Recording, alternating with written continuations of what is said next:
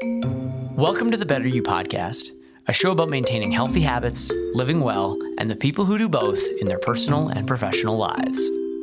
David, thanks so much for joining us today on the Better You podcast. It's great to be here, Sean. So good to see you again. And congrats again on your little one. Fun time. Thanks so much. 3 months, time flies, man.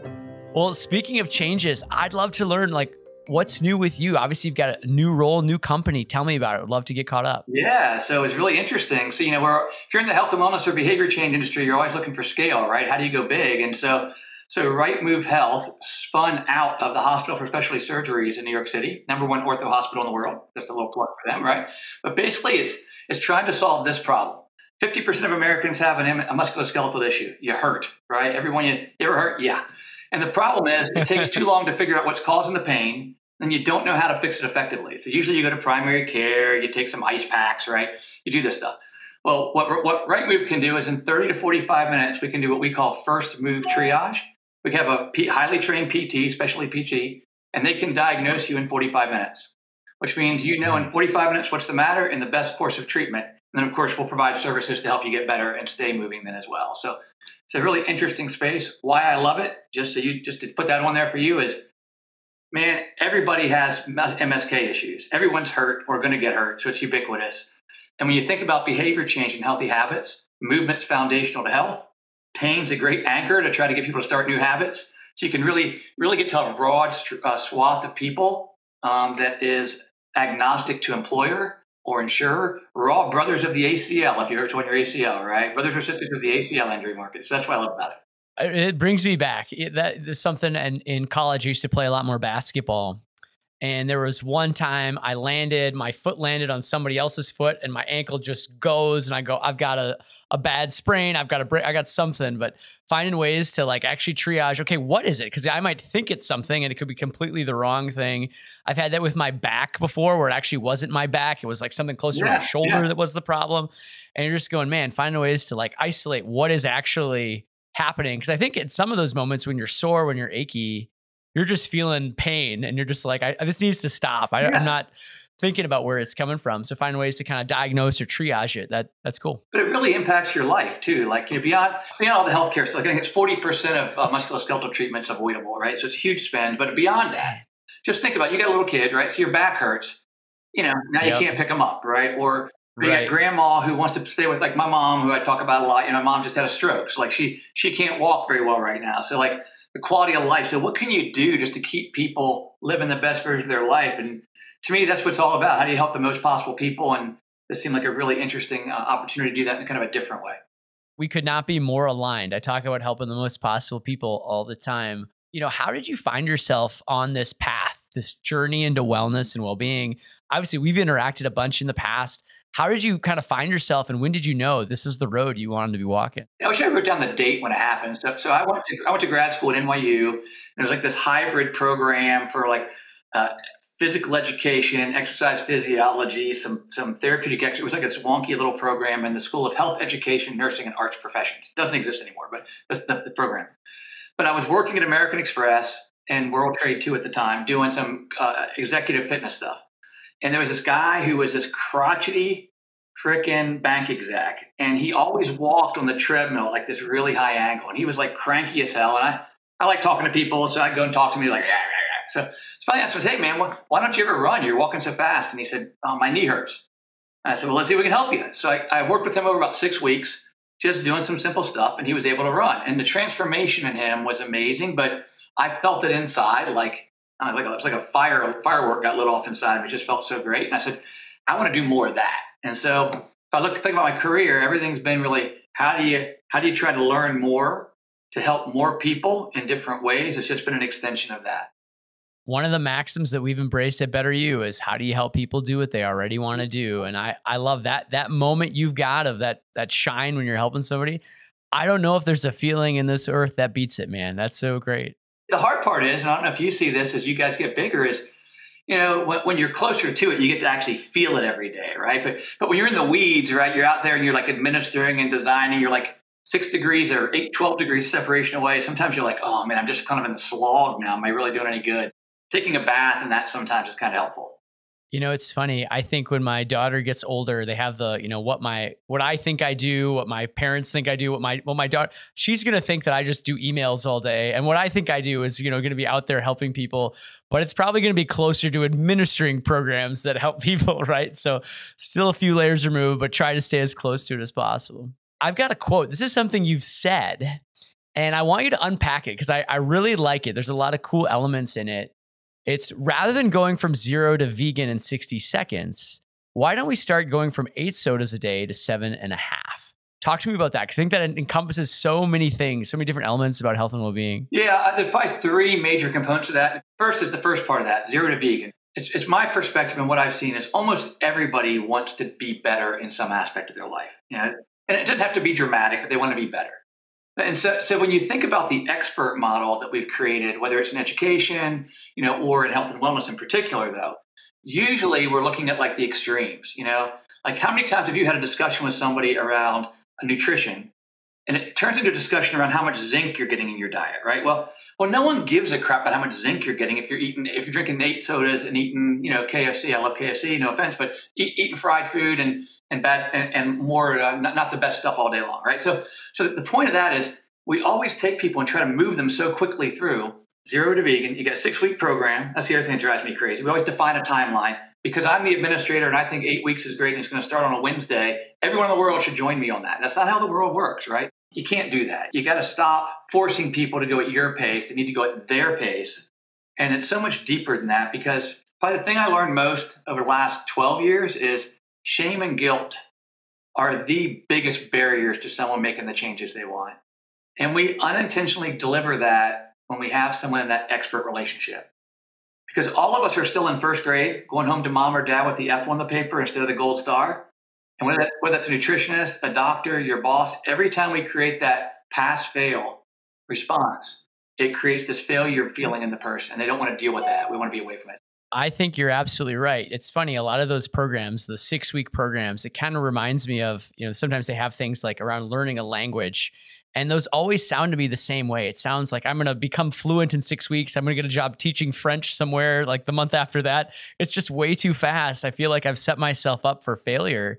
And that's not the feeling we want to help people drive behavior change. So then the second part of that is what's the opposite of that and why? First of all, most people are really freaking smart. They navigate life, this complicated life, and they know what's better or not, right? So, but they want someone to see them, hear them, and then give them the permission to just start small. So I'm a big believer in self-efficacy. I think you can't make a change unless you think you can. You can be motivated, but you got to believe, right? And most people need some proof points early to believe, to get some momentum. And so I love the idea of just saying, where are you today? And just move incrementally better. So like when I was at Walmart, we had a lot of people drinking 7, 8 sodas a day, or just say, just drink 7.5, just one little step. And it just builds confidence for someone. And that's the problem with New Year's resolutions, right? Or anything else. We make these big promises to ourselves and then we break them. And now we're worried about our own integrity. And so if you create this small, kind of safe, failure-free steps, non-judgmental, it helps the person feels more confident and they actually like themselves better as a result of that. And there's so much I think companies can do in that vein as well. I'm reminded of one of LinkedIn's old wellness programs, right? Where they took the soda and they still offered soda, but they made it slightly less accessible, made it more difficult to pick the soda every single time. Let's move it behind the juice or behind the water options. And even that little thing, which feels small, can have big impact when it comes to behavior. Oh, absolutely. A little friction, any kind of little friction. But the big thing is don't judge people, right? Because people just get tired of being judged. That's the 0 to vegan part that's kind of the hidden piece in there is everybody feels judged. In the world we live in today, it's so divisive. You just feel like you can't do anything. And if you make one mistake, you're done for life. So we're trying to create a much more positive, supportive environment. I think that's directly related to one of the other pieces that I think we've chatted about in the past. This idea of people follow people, not information. When you think about that, why is it important to inspire people from that human perspective when you're thinking about driving new behavior? Yeah, I mean, so when you think about the education model, it's great. I mean, you have to have some base in science, but if that's all it took, if we were rational people, then we'd all be great, right? But we're not. We know from the literature, from the behavior change world, from psychology, we are emotional creatures. We are not rational creatures, right? So we make emotional decisions and rationalize them, not the other way around. So that's what's going into part of that. But the other part then is that we are kind of smart too. So when I turn on TV and I see the celebrity who's all cut and they're like, you got a little one at home, right? So now you and your wife turn on TV and someone says, well, I got in the best shape of my life. My kid's only 6 weeks old because, you're like, and how'd you do that? They go, well, I ate better and exercised. Like, now you had a chef and a nanny and a private jet and, you got a bunch of people around you to take care of you. We all can sniff that out, right? So I think that what I love most about peer influence is I want people just like me or similar to me who have been successful because they know the real story, right? So I like to say there's three components to success in this place. It's authenticity, which is more important than ever because you can't hide in the world of social media anymore. You can't fake it. You've got to be who you are. So authenticity, relevancy. Don't tell someone in Minnesota to go walk 40 minutes outside. It's 5 a.m. in January, right? It's just tone deaf, right? Or, relevancy, authenticity, and then trust. And trust is earned. It's not bestowed. So when you can try to deliver those three things, which I think we do from other people versus from some scientific journal, then we're more likely to actually adopt the behavior and begin to experiment ourselves. One of the things I think about oftentimes, if information was enough, my wife and I would not have the tub of ice cream in the freezer, right? Like we know at 2 a.m. or whatever, that's a bad idea. But is it there? Yes, it's there. And so it's like, how can we work around that? How do we make smaller changes? Have a healthier option there instead of the high, sugar ice cream. Maybe it's a lower option. Or just decide that it's okay once in a while, right? I mean, it doesn't, we don't have to live 0 to vegan. We don't have to become vegan if we don't want to, right?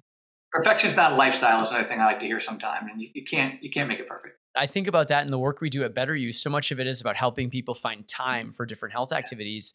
But one of the quotes that I'm really fond of is the time that we intend to waste is not the same as wasted time, right? So give yourself permission to take a break and go for Instagram for 20 minutes. Yeah. As long as you're planning it and it's in moderation and you don't wake up, 2 hours later going, what happened? That's okay. I love that call out. But it's almost like you got to wake up a little bit. The world we live in right now, we're all on the receiving end of everyone else's algorithm. What I love about what you guys do is you're like, no, I'm going to hack that algorithm and put you in control of it a little bit, right? So if we could create a way that all of us were in control of that algorithm, right? So we weren't sucked down the rabbit hole, right? That we actually were intentional about. That'd be a super great way to help people achieve more of what they want to, because it's a lot of it's about focusing your attention about the things you want to accomplish. One of the dilemmas I have thinking about this idea that information isn't kind of the end all be all is I do want other people to get knowledgeable about, the science of behavior and what are the ingredients and how can I use them in my life? I'm wondering, have you thought about that at all in terms of how you take this idea of, people follow people? And is there a lens or a way that leads back to educating more folks around behavior? So there's like a story arc, right? So the story arc that people, at least not everyone because it's pockets, but a lot of people go through, especially folks who are kind of more on the disenfranchised side. They have a long way to go. They've had really hard stuff to deal with. The first thing is they're looking for fast results, which you can't promise them, right? But this is the problem where there's a sense of learned hopelessness sometimes. If you talk to people that are serial dieters, morbidly obese, struggling with lower socioeconomic issues, like all the barriers are against them. There's a sense of learned hopelessness that they can't succeed. So they don't really care about the science. They just want to know, is anything going to matter? So that's where the peer-to-peer influence and the inspiration helps ignite them to get started. I used to say, like, if here's the life I'm living today, and then there's a little river of stuff that's in the way, right? Polluted river. And on the other side is the start of the world I want to live in. We just got to build that first little bridge, right? So I find that stories and peer influence and inspiration help people get started. Now, once they get started and they walk a few feet on the other side of that bridge, then they start to get a little confident and they go, well, how can I go faster? And then there's a moment when they start to want to consume knowledge to become much more knowledgeable about it. And then eventually they become experts to help other people. But that's kind of the arc. To me, we always focus on the knowledge part when they're not ready for it. We got to get them started and primed, and then they're ready to learn more over time. And I think it definitely relates back to the point you made earlier where people are emotional, right? And the thing about story, the thing about peers is those drive emotions, right? I think about the stories that stuck with me from when I was a kid or when I was growing up. It's things that made me feel a certain way. And so leading with that, then you can bring in the knowledge afterwards.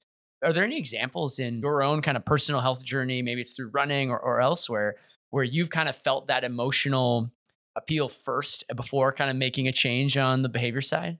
Now you're going to make me self-reflective. I got to think about that one. I don't know, I'm pretty boring, actually. I'm trying to think. Probably the worst habit that I had was I used to chew tobacco.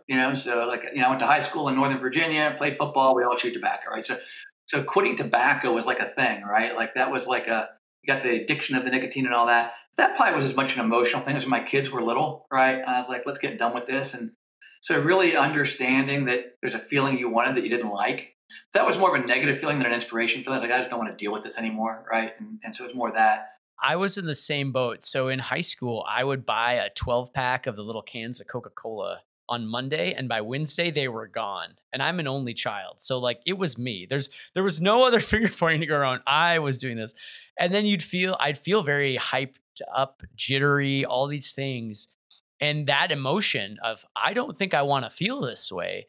And what it kind of made me realize is I need to find a way to go from 8 to 7 in your model. And that's kind of what I did. Instead of buying 12 packs, we would buy the little 16 ounce, like buy 2 of those instead. Now I can't even consume that much in that short amount of time. And then eventually I, made it to today.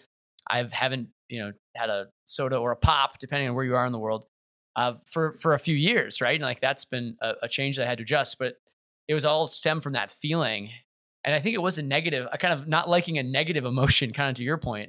Well, now that you say that there probably was a little bit of inspiration of watching other people like my age, at the time, little kids, very stressful time anyway. Like, and just watching them be more free than feeling like you were like going to go in the corner somewhere and do something that no one cared about. Probably how smokers feel when they have to go outside, right? Like, well, I'm going to pause my life and go over here while they're all having fun over there. So there had been an element of that was at play there. I have to think back that far. So I definitely have seen it in other people, though.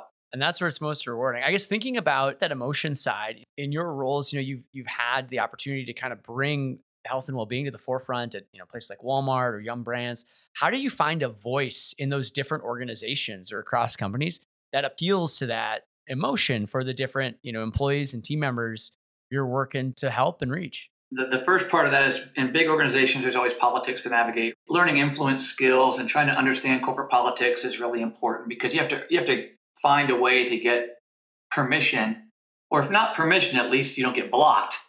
Sometimes if they don't say no, that's all you need, right? Just give me, there's old Gale Sayers saying, give me 6 inches of daylight, or something like that. So, so there's that piece to navigate.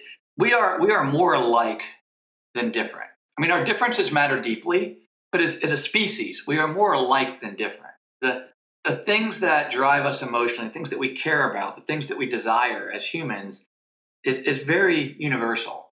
And so, if we can appeal to the core humanity of someone, then it doesn't really matter whether you're working for KFC in Manchester, the UK, or whether you're in India working for Taco Bell, or whether you're working for Walmart in California, or Salesforce and wherever, right? It doesn't matter.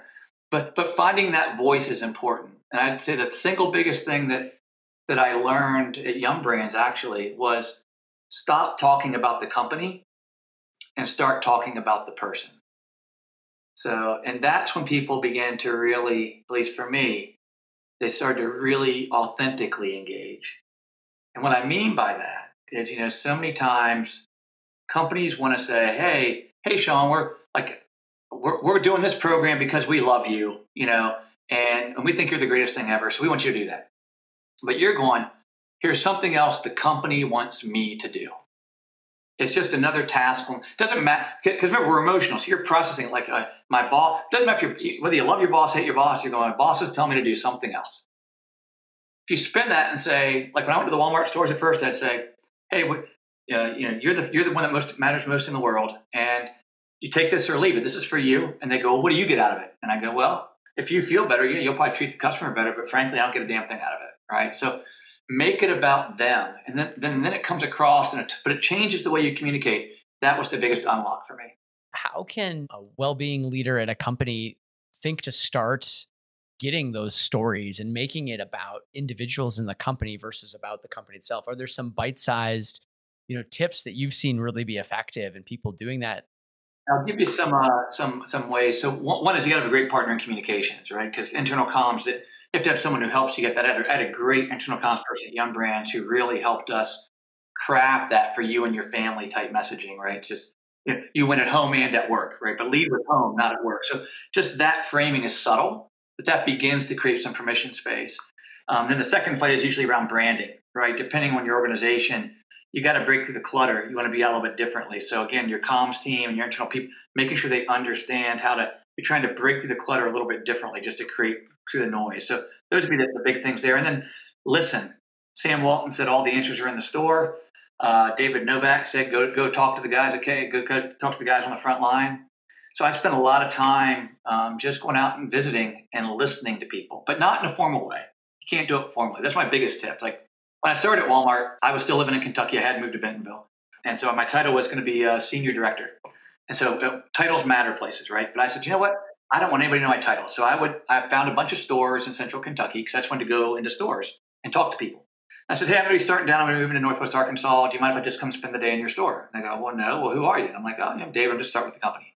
So I would go in and I would just literally sit in the break room, drink a lot of coffee, drinking coffee and just sitting there. And they'd come in and look at you. And over time, they'd start talking to you. And I'd spend days in a store just talking to people, and never said my title at all, because you're a person. Usually when you come in from corporate, it's like that's actually a pain in the butt for people in the field, right? They're like, I got to put on a show, right? The boss is coming. Oh my God. So the more you can come in as like a real person and just listen and try to relate as a human being, just be a person is something I'd say a lot of people I work with. Just be a person and don't be a role. Don't be this. Just be a person.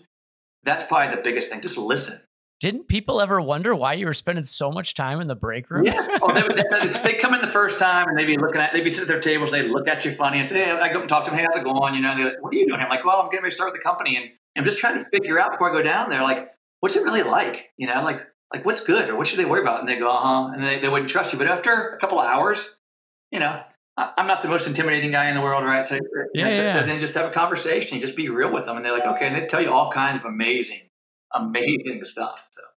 Awesome. Just showing up saying, hey, I'm new. I'm here to learn. Like, well, I want to hang out and hear from y'all. What's going well, what we can do better. Being open. I think that's a cool story. It reminds me of something we do in the research world a little bit where you don't want to be observing the process as a researcher, right? Like observing the process can change the process. If I was in a room with people who were beta testing the new version of our app, I'd get very different responses than if I wasn't in the room as the founder, right? We want to hear what people really have to think. And sometimes you got to give them a safe environment to do just that. I have a lot of conversations about focus groups. I think I worry about focus groups doing that. Like I was always just a big fan of first party research, like whether it was, I couldn't do that forever. So we did some work on financial insecurity. And we hired some folks and we sent like 40 people out to interview like 600 associates. And they literally would just walk through the store with a notebook. Hey, you have 5 minutes versus, some kind of formal process where you just feel like they're telling you what you want to hear. Nothing gets changed if all you hear is the rainbows and sunshine. That's for sure. Exactly. I love rainbows and butterflies, but it's the world's not all rainbows and butterflies. Thinking about kind of today's environment, one of the things we hear about at Better You a lot is burnout. Burnout's a big issue. It's on a lot of people's mind. It's this huge topic. What are some of the changes you're seeing in terms of how people are discussing burnout and stress, even in the last 4 years here? What are some of those changes and some of the effective ways you're seeing companies kind of tackle some of those problems head on? Yes. So first of all, before I came to RightMove and after I left Walmart, I was at Thrive Global, which Ariane Huffington founded. And kudos to her for being one of the first people to really be raising the klaxon around the burnout epidemic globally. And just does a great job pointing out that it was there before the pandemic, and it's even bigger now, right? So I think awareness is at an all-time high. Before, even if you look at like studies from Aon or other groups, pre-pandemic, mental health burnout was nowhere on the radar of any CHRO.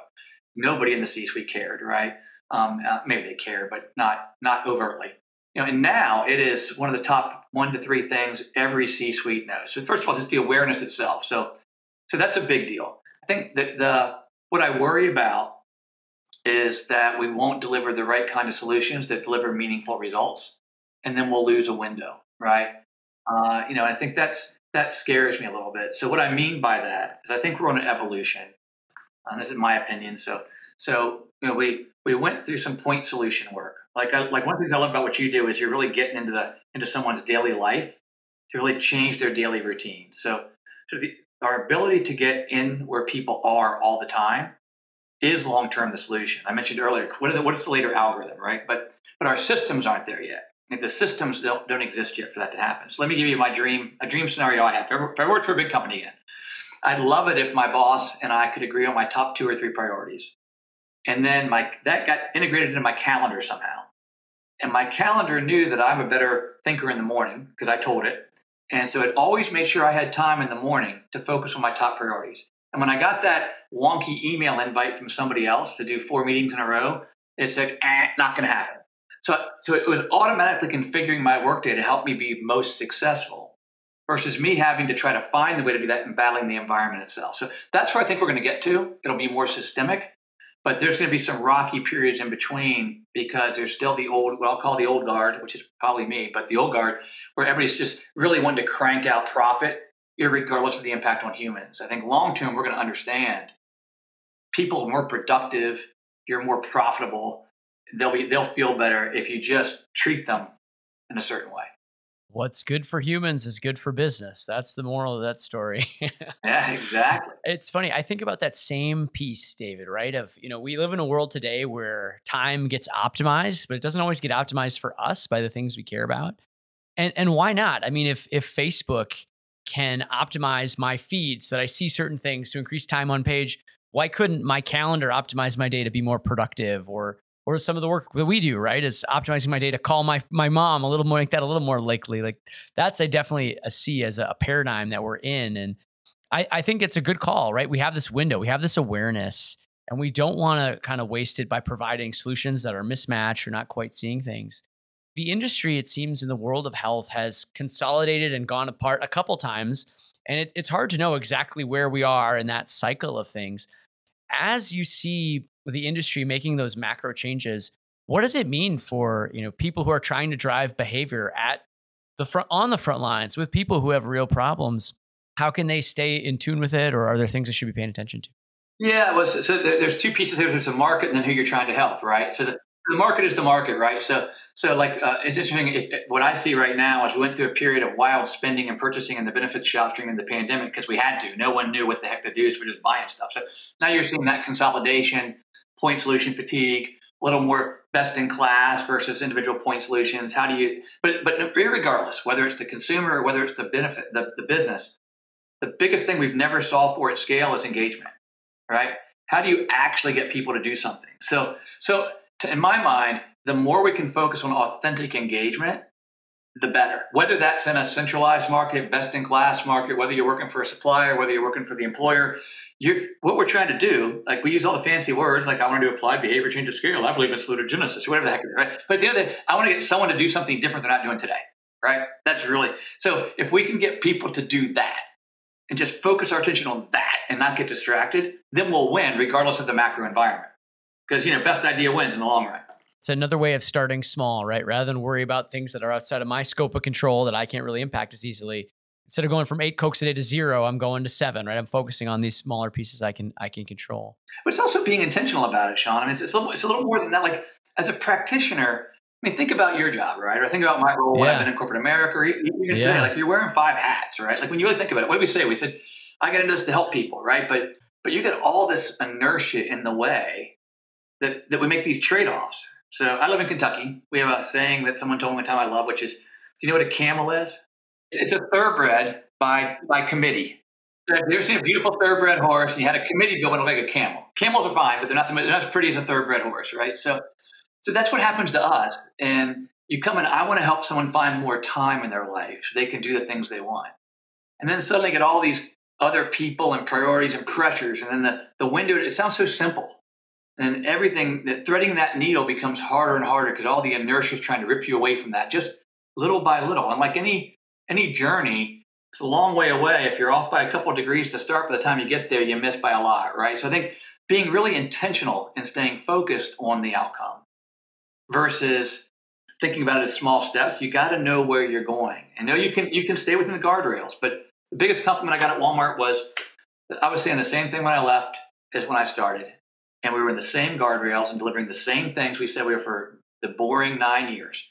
But at least it never changed, right? And we did what we said we were going to do. But you had to change how you got about a little bit. So I just wanted to push on that a little bit. I think it's really important to be really clear on the mission. Yeah, having that vision, making sure you're staying the course, one foot in front of the other, kind of getting to that progress piece. I think for us is, when we're building product or thinking about new wellness initiatives and ideas, oftentimes we start with the vision, then we talk to individuals who have those same pain points and problems. And while that'll inform the vision, that's kind of that calibration. Okay, we might move a couple degrees here, but we're still going the same direction. It's the land is that way, and we are rowing our kayak or our canoe. In Minnesota, we have a lot of canoes, so we'll go with that one. And that's how we get there. Exactly. Yeah, RightMove. One of the things I like most about RightMove right now is I know the leadership team pretty well. So there's like 4 or 5 of us right now. But one of the things that we all agreed on early on was mission first, right? Every decision we make, everything we should do to achieve that mission. So to me, that kind of orientation anchors a team and helps everybody stay really consistent. So regardless of whether you're in the benefits shop or you're on the supplier side, if your team's anchored around a mission, then you're going to be okay. Well, David, this has been an awesome time. I've had a blast. We have 3 last questions. There are final 3 questions that we ask everybody. And the first one is, what does wellness mean to you? For me, it is, okay, it evolves every day, right? But here's all I have to say. It's not about physical health. It's not about mental health. It's not necessarily about being happy, right? I heard this just yesterday. Shia LaBeouf gave an interview, and he said, he thinks it's just being useful, right? So I think being useful to help other people, right? I think that should be, to me, that's what that is. And for me, that's going to be like, so I can feel my best and do my best. And, that covers so much, right? But if I'm doing good work and being useful in service of others, I accrete value back. And then all the other stuff just helps me do that. So that's how I'd answer that. What's one simple tip you'd have for someone looking to improve their wellness? Start small and know your why. And be intentional. So it's really just start small. I think that's such a huge one, right? The analogy that I've often heard is it's like falling, right? If I have a really big goal and I don't do it, it's like me as an adult falling over versus when you ever see a little kid who takes a tumble, they're right back up. They're at it. Doesn't even stop them. Little aside, just for you, you probably have seminal moments in your life. Like when I was in grad school, growing up, I was like one of those kids, really hard on yourself. You probably you make a mistake. It's like, I'm raised Catholic, so we love doing the guilt thing, right? It's like, you're awful, right? And so I remember being in a class in NYU studying Hans Selye, if you've studied Hans Selye before, in the stress response, right? And basically there was a line in some of the stuff that came out with one of the professors used, and she said, Dr. Emily Wohlkalter, she said, you're a fallible human being. And for whatever reason, that just hit me like a bullseye, right? And so that's the other part. Give yourself a little grace, right? So you're trying to change something. Okay, you're doing your best. Start small, keep plugging away. But no, you're a fallible human being. Give yourself a little grace, right? So goes back to what you said earlier, right? Perfection isn't the goal. Where can people follow you to keep up with what you're up to and learn more? Yeah, mostly on LinkedIn, right? So I haven't waded into a lot of the other places much. I'm more of a stalker on those. I have my Snapchat that I don't do much with except talk to my daughters, right? Or the TikTokers or the other stuff. But LinkedIn's probably the best way. Frankly, just freaking email me. I don't hide very much. I think you know that. So I'm always available to folks that have questions. Happy to do that too. Awesome. Well, David, thanks so much for stopping by the podcast. This was a ton of fun. Yeah, thanks so much for having me. Thanks for tuning in to the Better You podcast. If you're interested in continuing your journey to improve health and wellness, learn more at betteryou.ai.